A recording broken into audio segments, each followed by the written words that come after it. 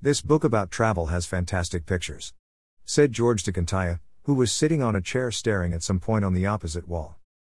Leave me alone, she whispered after an awkward silence.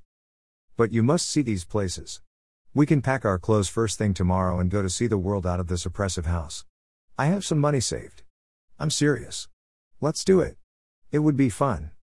I don't want to go, she pleaded, about to cry.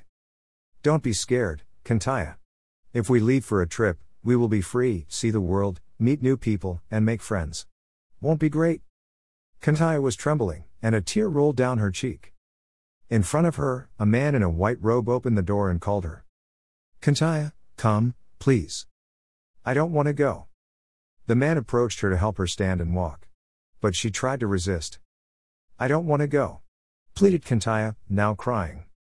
The man forced her to enter the next room. It's for your good, he said in a calm voice. George closed the book and looked with sadness. He knew he was going to be the next.